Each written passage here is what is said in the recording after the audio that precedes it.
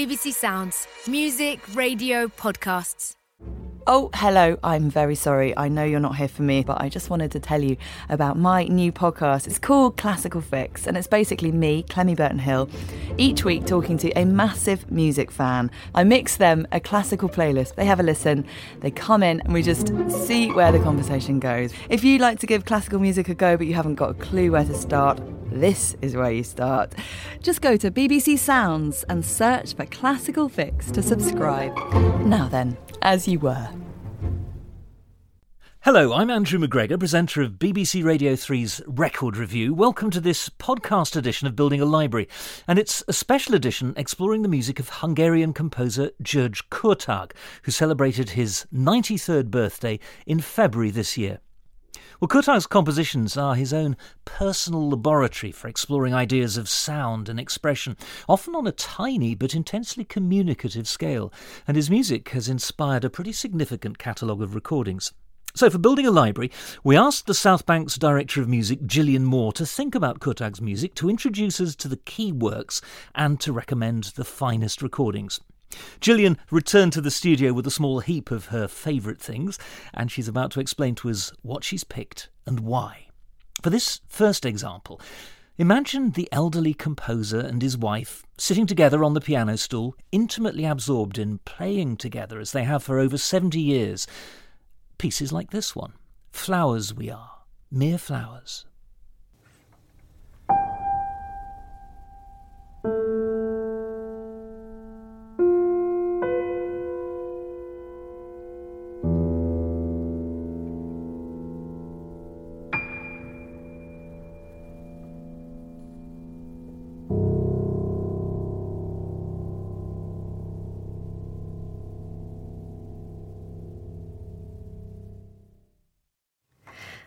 That was George and Marta Kurtag playing Flowers We Are, Mere Flowers from the Yatakok.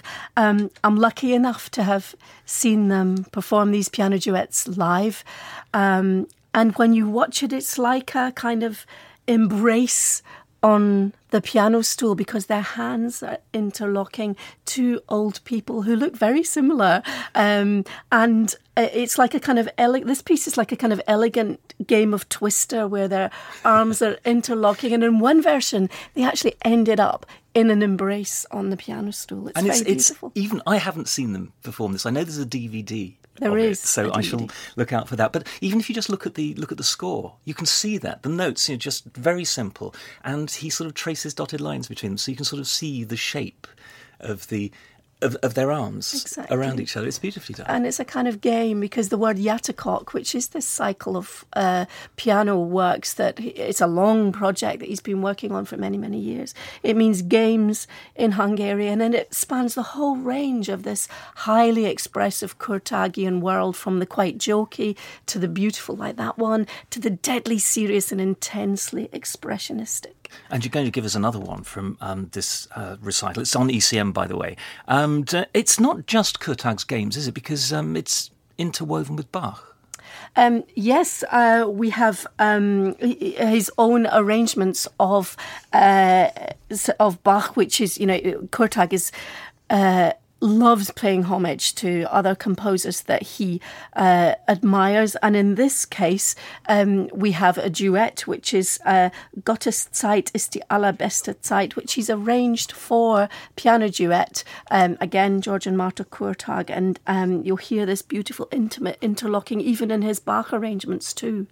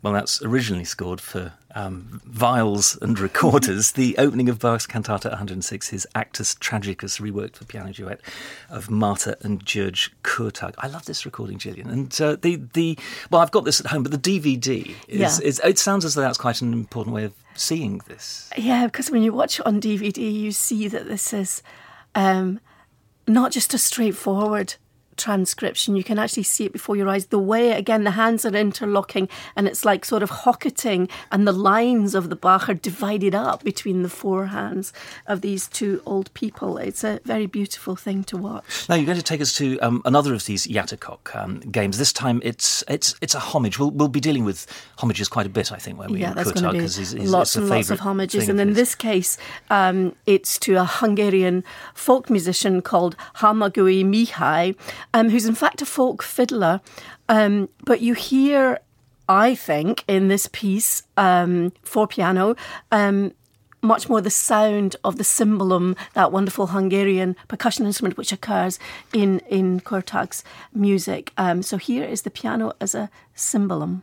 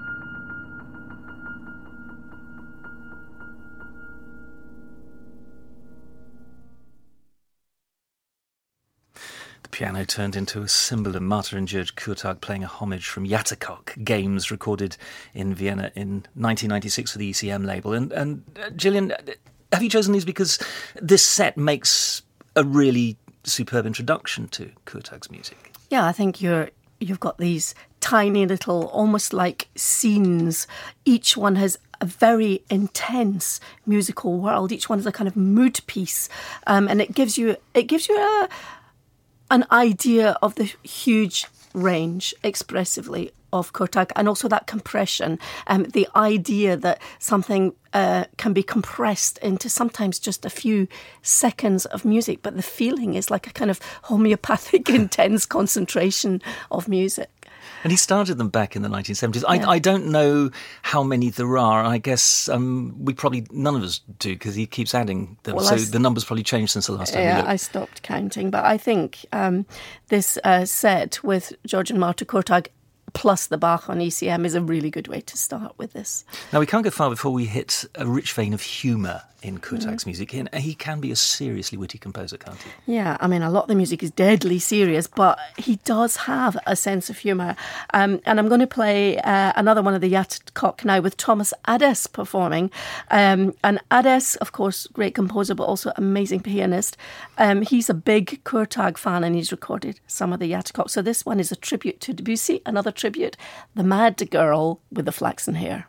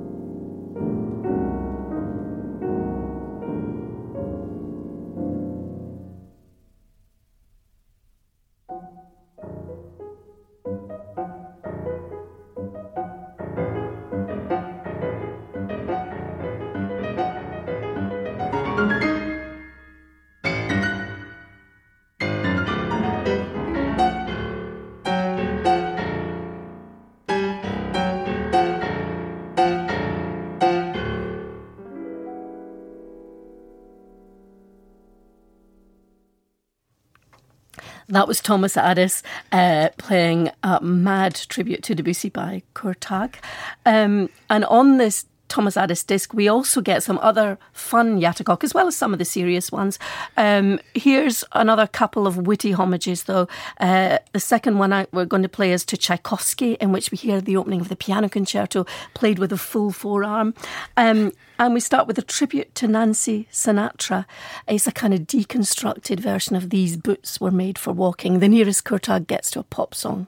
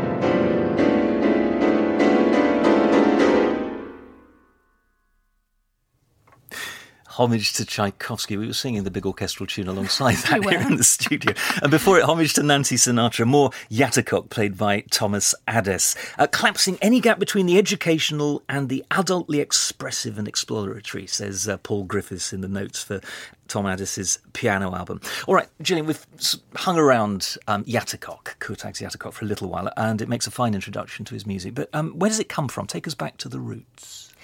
Yeah, well, Kurtag is, at 93, he's the last survivor of that extraordinary generation of post-war avant-garde composers. Like his contemporary Ligeti, he's from Hungary. Unlike Ligeti, he didn't make his life outside of Hungary. After Ligeti escaped in 1956, Kurtag has spent quite a lot of time in the West, but most of his life he's lived in Hungary. And I think it's instructive to go back to the beginning of his creative life in Hungary pre-1956, when, like Ligeti, he was very much under the influence of Bartók and Kodály. The music had a folk aspect to it. We can hear that in the next piece we're going to play, which is the movement for viola and orchestra. There was a big shift after that, but I think it's instructive to hear that music from the beginning.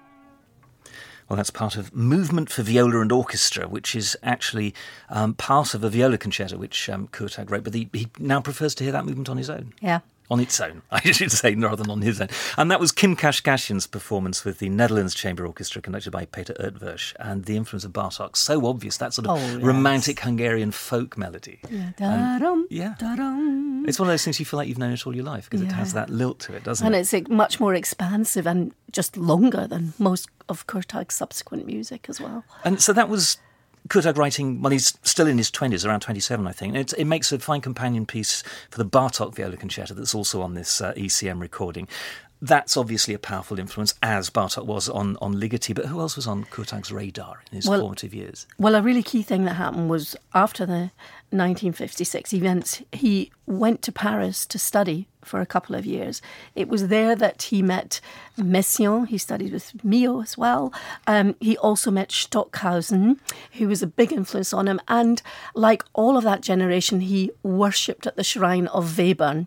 And the piece that he regarded as his opus one after all of these influences had been taken in is a string quartet, his opus one string quartet, which is full of it's this sort of glacial brevity, huge contrast, pointillistic, really sonically adventurous, could be influenced by electronic music as well as Webern. Very compressed, totally different world from that movement for viola that we've just heard.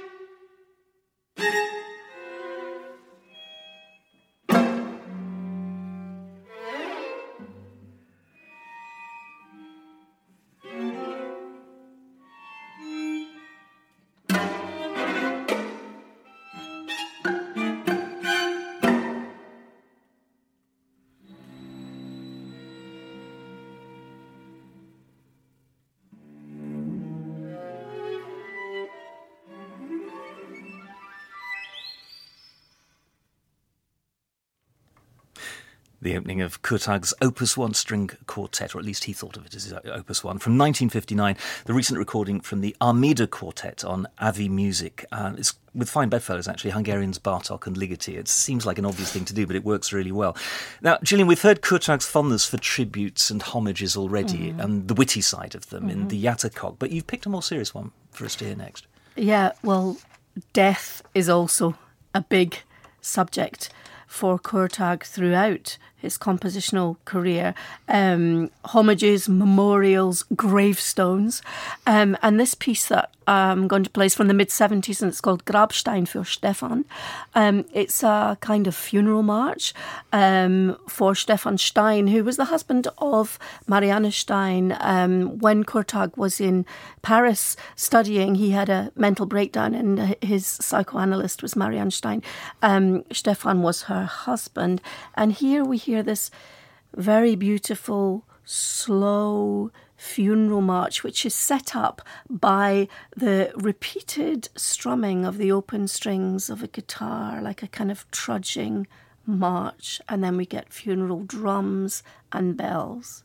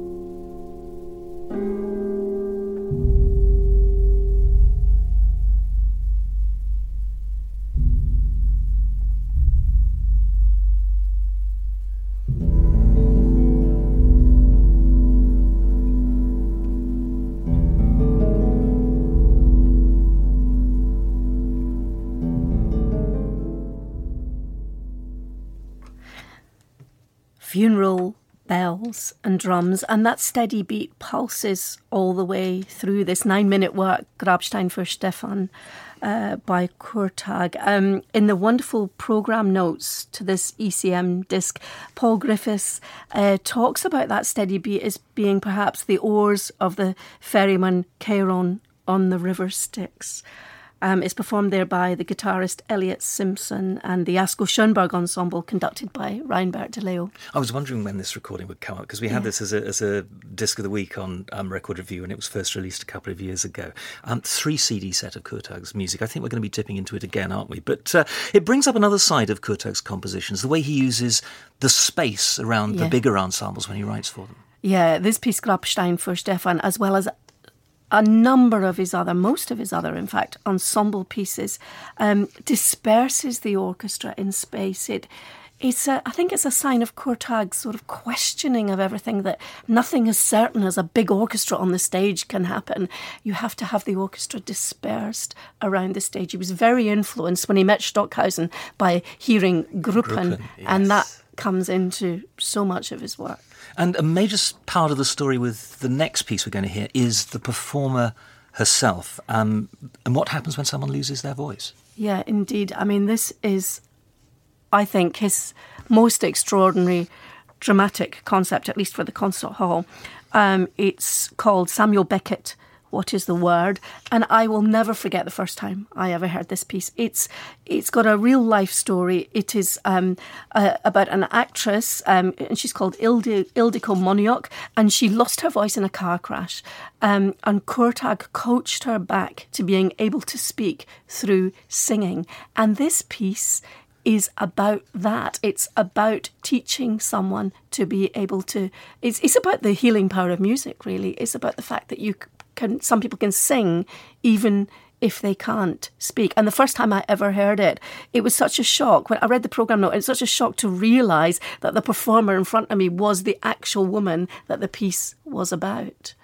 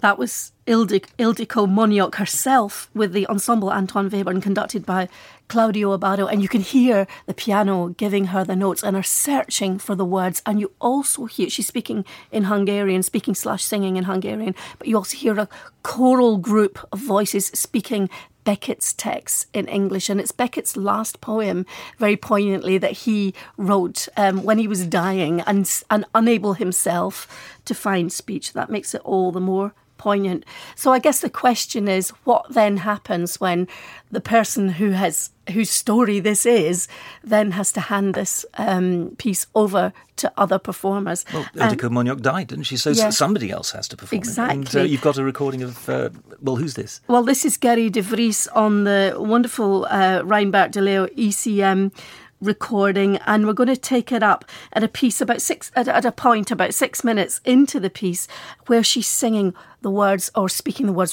where where hol in Hungarian on a kind of heartbeat. And then you hear the choir saying again, what is the word? Speaking, what is the word? She's searching around. She's trying to find language. It's kind of desperate. It's poignant. It's intensely moving.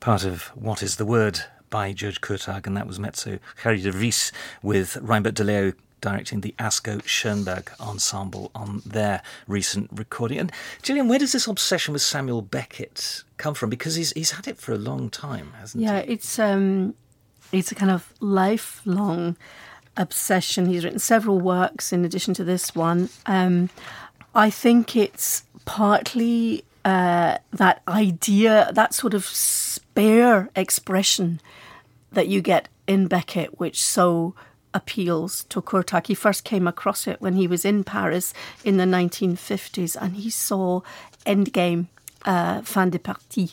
And in fact, the one thing that was missing for many years, for decades, from Kurtag's output is an opera. And he has recently completed an opera on Fin de Partie, Endgame. And I went to see it 2 weeks ago in Amsterdam. And it was quite an extraordinary dramatic experience. First of all, the idea that someone can complete such a huge piece of work at the age of 92 and 2 hours long. Also, the span of it is a huge thing as well in Kurtag's output, because, of course, everything that we've heard so far this morning, it is, in fact, typical of his output, which is everything's short, intense. And here we have 2 hours, an expanse of 2 hours, 10 minutes, in fact. It's too new to have a recording of it. Sadly. I'm sure there will be in the not-too-distant future. But we've been hearing sort of Kurtag at his sort of devastatingly personal and intimate in that last piece with the Beckett. Does he do abstract? Yeah, indeed. And I want to turn now to a pair of pieces which I think really tackle head-on the idea of abstract music. They're from the late 80s. It's a pair of concerto-like pieces. And again, they're both a homage, in this case, to Beethoven. Beethoven wrote 2 piano sonatas, opus 27, numbers 1 and 2, which he titled Quasi una Fantasia. So these 2 pieces, we have Quasi una Fantasia, which is a kind of piano concerto, and then the second one is a double concerto, and Kurtag has named them just in homage to Beethoven, nothing to do with the order of his own output. He's opus numbered them, opus 27, number 1 and 2. So here we're going to hear the opening of Quasi una Fantasia, which is the most simple idea possible in music, a descending scale.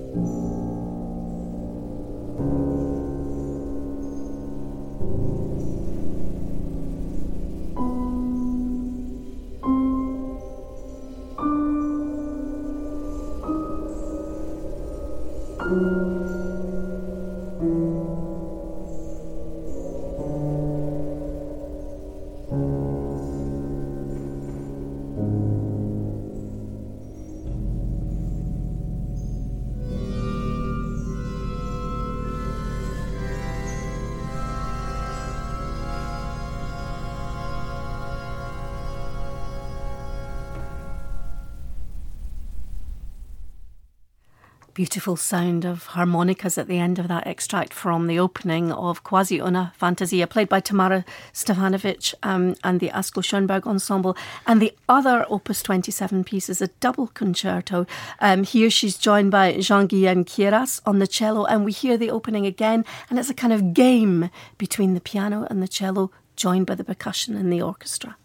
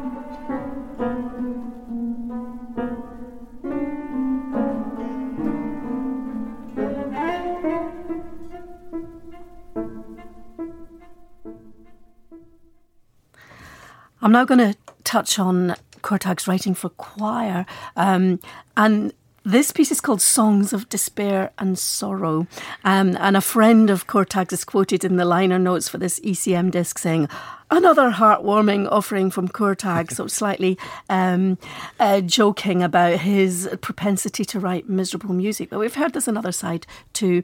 This is a setting of 6 Russian poets, including Akhmatova and Mandelstam and Lermontov. And the one that we're going to hear is called Blue Evening.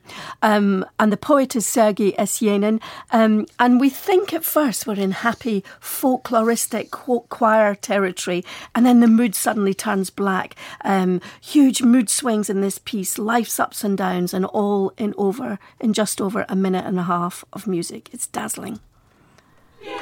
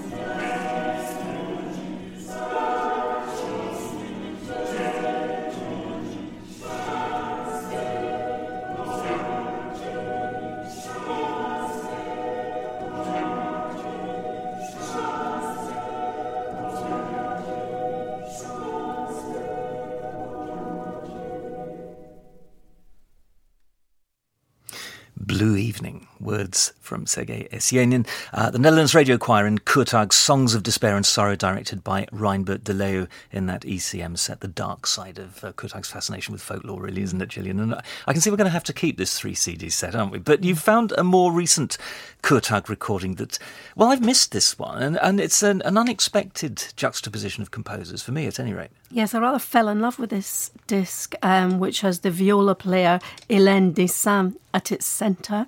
And she juxtaposes Kurtag with one of his musical idols, Schumann. And the key thing I think that Schumann and Kurtag have in common is this idea of saturating just a few moments in time with a very strong mood, the idea of the mood piece.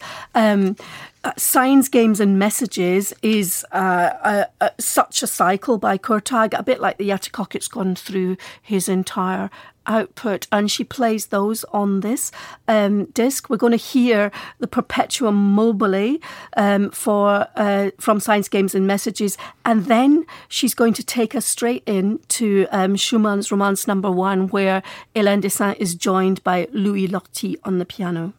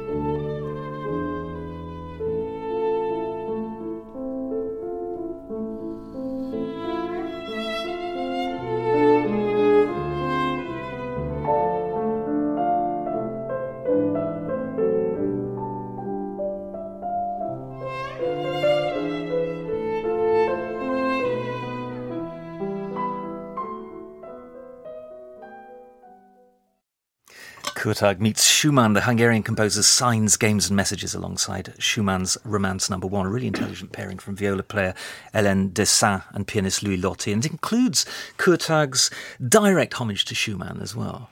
Yes, a piece called, rather cryptically, Hommage à R. as in Robert Schumann. It's a trio which takes the instrumentation of Schumann's Märchenerzählung, and rather unusual combination of clarinet, viola and piano. Schumann's tribute is, of course, even, is splintered and intense and condensed, but full of references to Schumann. And what we're going to hear is the first one, the remarkable pirouettes of the Kapellmeister Johannes Kreisler. Kreisler as in Kreisleriana.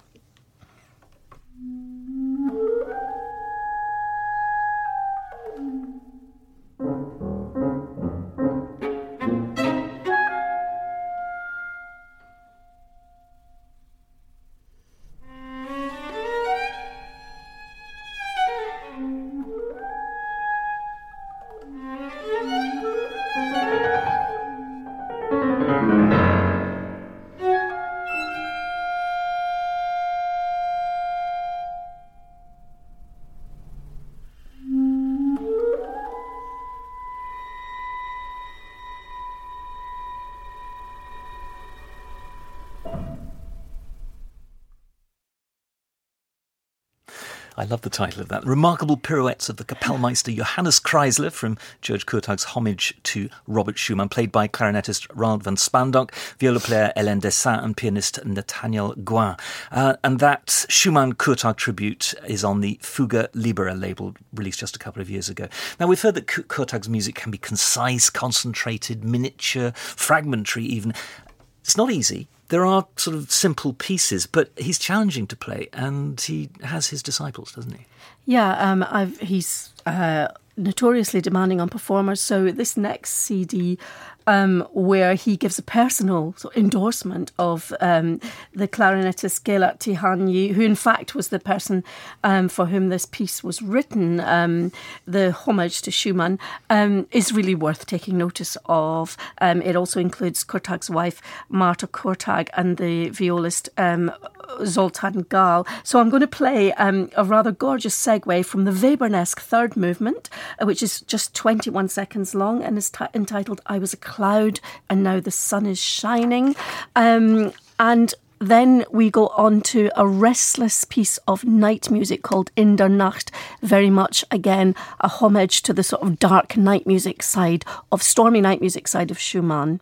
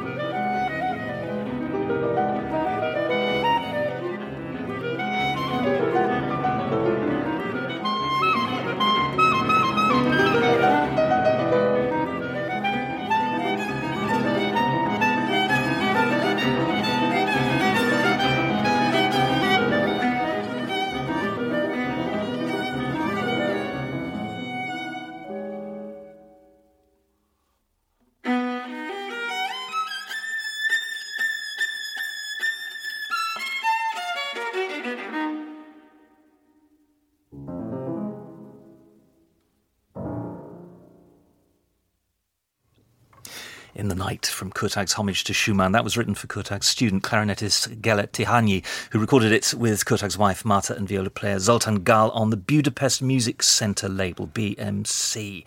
Now, you've picked another Yatakok for us. Yeah, I thought we needed a bit more light and festivity after that very serious music. So this is a great recording by the Israeli pianist Shai Wozner. And it's another couple of the more humorous Yatakok. The first one's entitled A Hungarian Lesson for Foreigners, and it's just a mere 19 seconds with a mere 10 strikes on the piano. And it goes straight into Fanfare for Judith Maros' Wedding, which is another personal dedication piece in which we hear wedding bells. And, wedding bells and a fanfare. Keffe. Kecske. Kalap. Kalapál. Bosszat.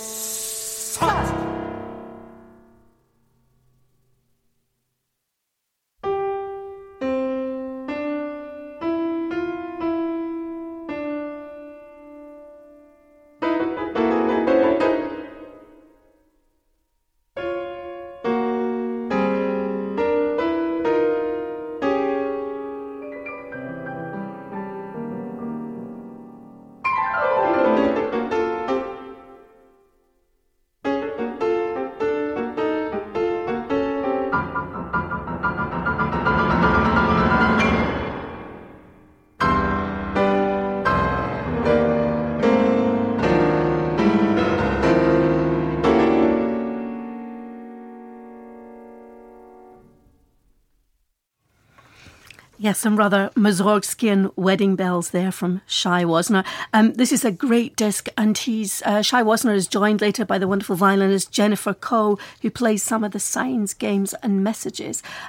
Here we're going to hear the two of them play one of the Tre Pezzi for violin and piano. This is marked Aus der Ferne, from a distance, as slowly as possible.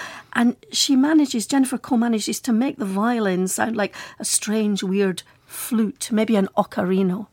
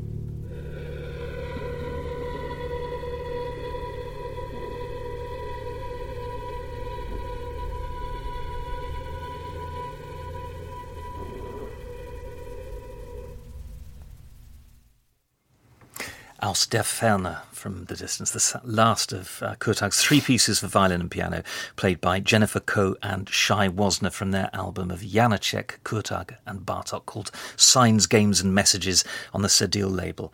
Now, Gillian, I couldn't help noticing there's a key Kurtag piece, for me at any rate, that's becoming conspicuous by its absence, Kafka Fragments. Yeah. I think we're heading there now, aren't we? So you better tell us about it. Yeah.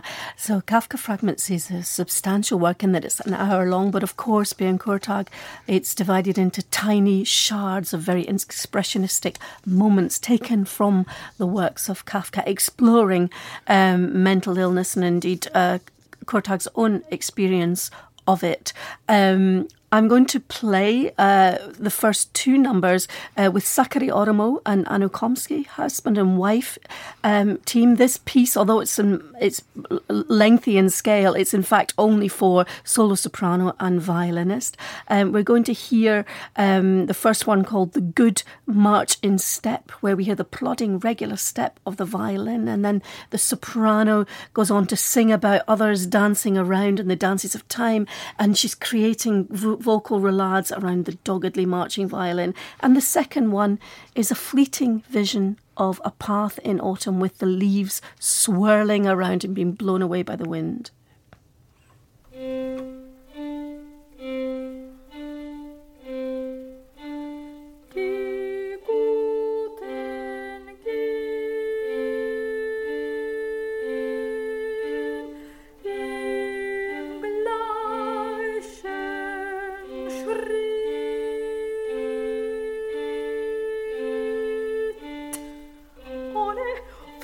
Zu wissen, tanzen, tanzen, tanzen alle Süd. Die Tänzer der Zeit,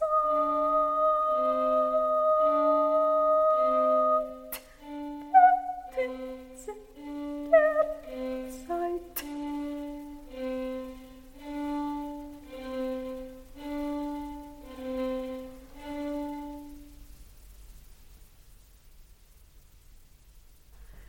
Wie ein Weg im Herbst, kaum ist er reingekehrt,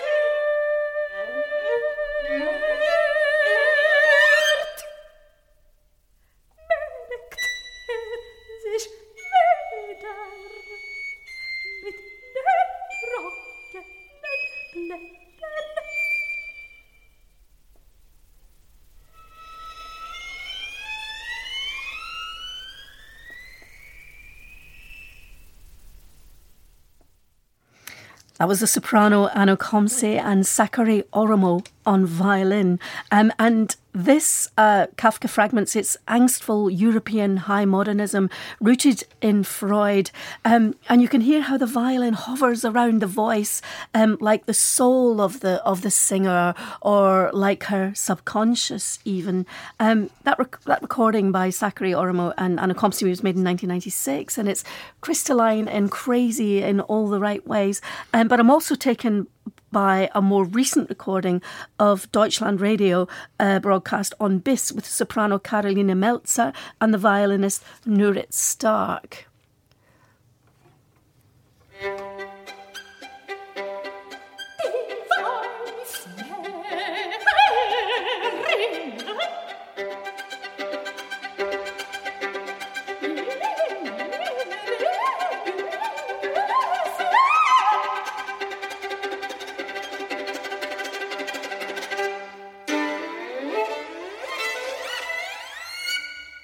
Die Zuschauer starren,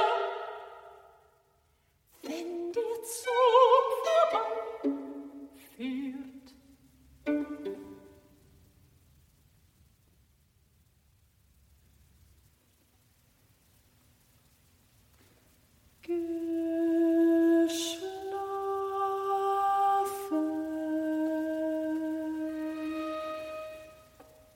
Aufgewacht.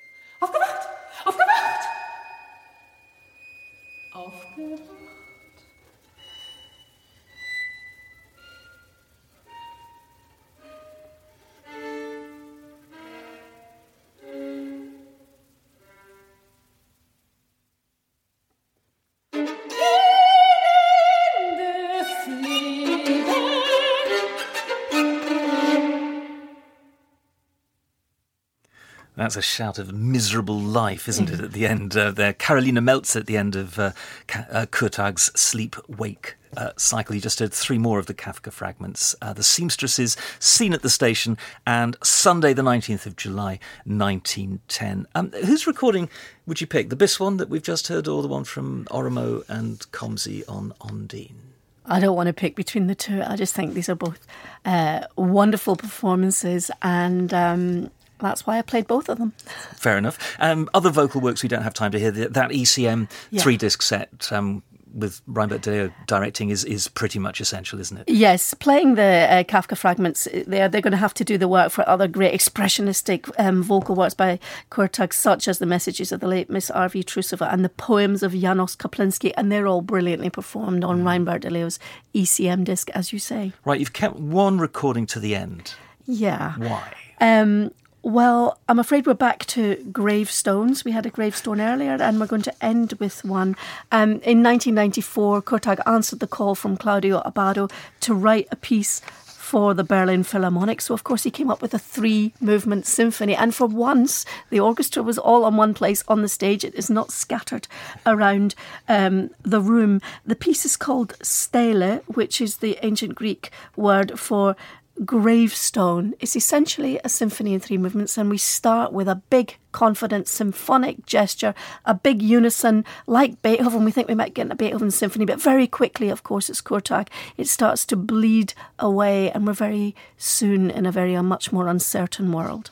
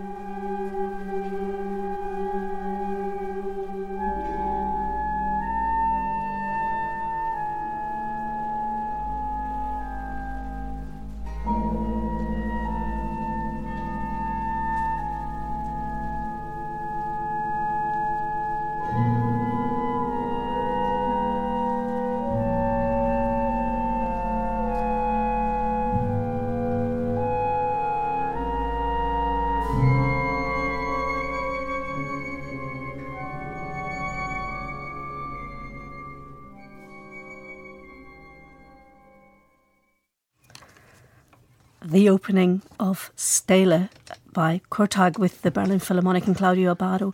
The last movement of this 3-movement symphony is another death march, a wobbly, shuddering, faltering death march. The kind of shuddering, shaking texture of the orchestra takes us surely into the world of Bartók's Bluebeard's Castle and the Lake of Tears. And the last shudder is cut off. It's the last shudder of death, I feel.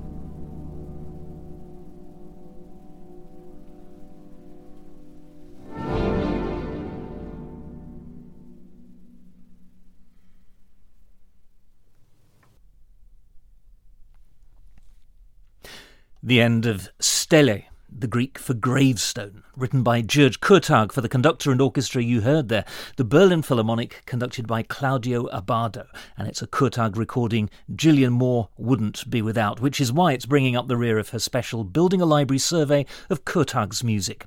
You'll find that final recording on Deutsche Grammophon. Details of Gillian's favourites, including the ECM box of Kurtag's music for ensemble and choir, are on the Record Review website. And you've been listening to a podcast edition of Building a Library from BBC Sounds. Well, next time, Record Review is at Sage Gateshead for Radio 3's Free Thinking Festival of Ideas. And in Building a Library, Ivan Hewitt will compare recordings of Shostakovich's Piano Quintet. You can listen live if you join me, Andrew McGregor, for Record Review every Saturday morning from 9 on BBC Radio 3, on FM online and on BBC Sounds, where there's much more music, radio and podcasts like this one to discover. This is a download from the BBC. For more information and for terms of use, go to bbc.co.uk/Radio3.